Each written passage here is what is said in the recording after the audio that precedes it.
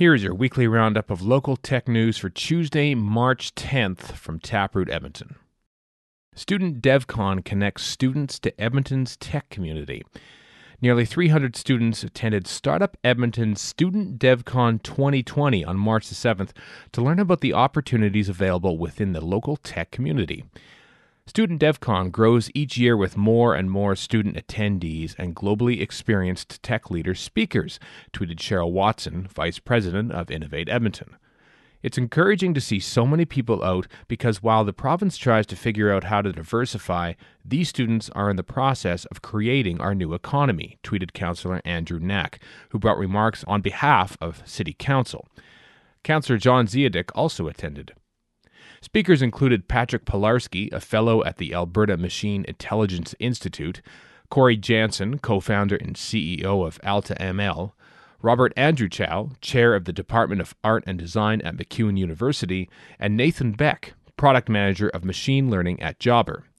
Steve Kirkham, co-founder and CEO of Burbix, delivered the keynote and shared his experiences working at Google and Airbnb.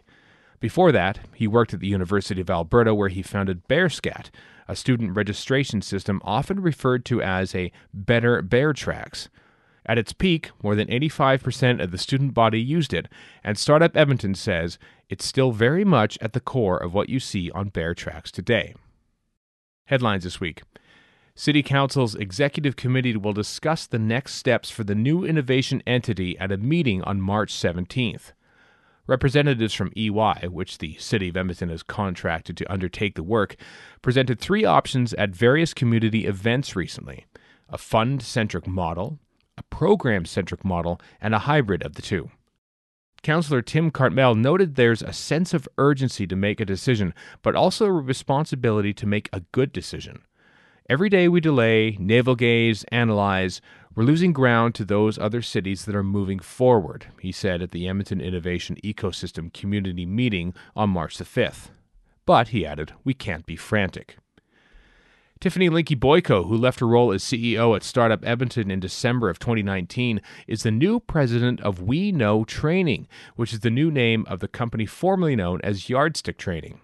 The role excites me because We Know Training is on an exciting trajectory that I want to be a part of, she shared in a news release. March the 9th was the first day of Propel, the new 12-week pre-accelerator program from Startup Edmonton. 10 startups are participating in the first cohort, including Prototype Hubs, Resume Free, Quote to Me Inc., Stoke, XKey AI Estimation, EaseOps, RX Delivery, Commerce Owl, What's the Deal, and UEventPro. A number of local startups participated in an Alberta Jalisco Partnership Workshop hosted by Alberta Innovates in Guadalajara, Mexico recently, including Growing Greener Innovations, Redmond Technologies, and Salu Design Group, HealthGauge. A delegation led by Edmonton Global is in Ottawa this week to encourage the federal government to take action on the 4 key areas outlined in Going Global, the organization's strategic plan, including fostering world-class innovation. The tech world isn't easy for women to thrive in. Often our assertiveness and confidence are negatively judged, we're second-guessed, and sadly, many times our skills and experience are challenged and overlooked, shared Cheryl Watson, Vice President of Innovate Edmonton, to mark International Women's Day. She's featured in episode 24 of Alberta Impact. Businesses across all industries have the opportunity to develop new sustainable competitive advantages by working with world-class expertise located right here in Alberta, wrote Corey Jansen, co-founder and CEO of AltaML, in a new article at the Business Council of Alberta about the impact of machine learning on Alberta's economy. I just started trying to get in touch with people that seemed to be doing cool things and asking how I could help. And it sort of snowballed from there, said Ashlyn Bernier, COO at SAM and co-chair of the Edmonton Advisory Council on Startups, in an interview about building companies and community in Edmonton. Mover, which was acquired by Microsoft last October, is now available to Microsoft 365 customers worldwide. The Mover team brings deep expertise and migration technology, which advances Microsoft's commitment to providing organizations of all sizes with the right tools, people, and partners to successfully migrate to the Microsoft cloud. And the deadline for applications to the Student Founders Program provided through Startup Edmonton and Western Diversification has been extended to March 16th. Upcoming events. Jobber's next JUMP event for students will focus on web development. Having a foundational understanding of web development concepts is sought out by employers and will help you jump in with confidence as you work with or around web developers, reads the event description.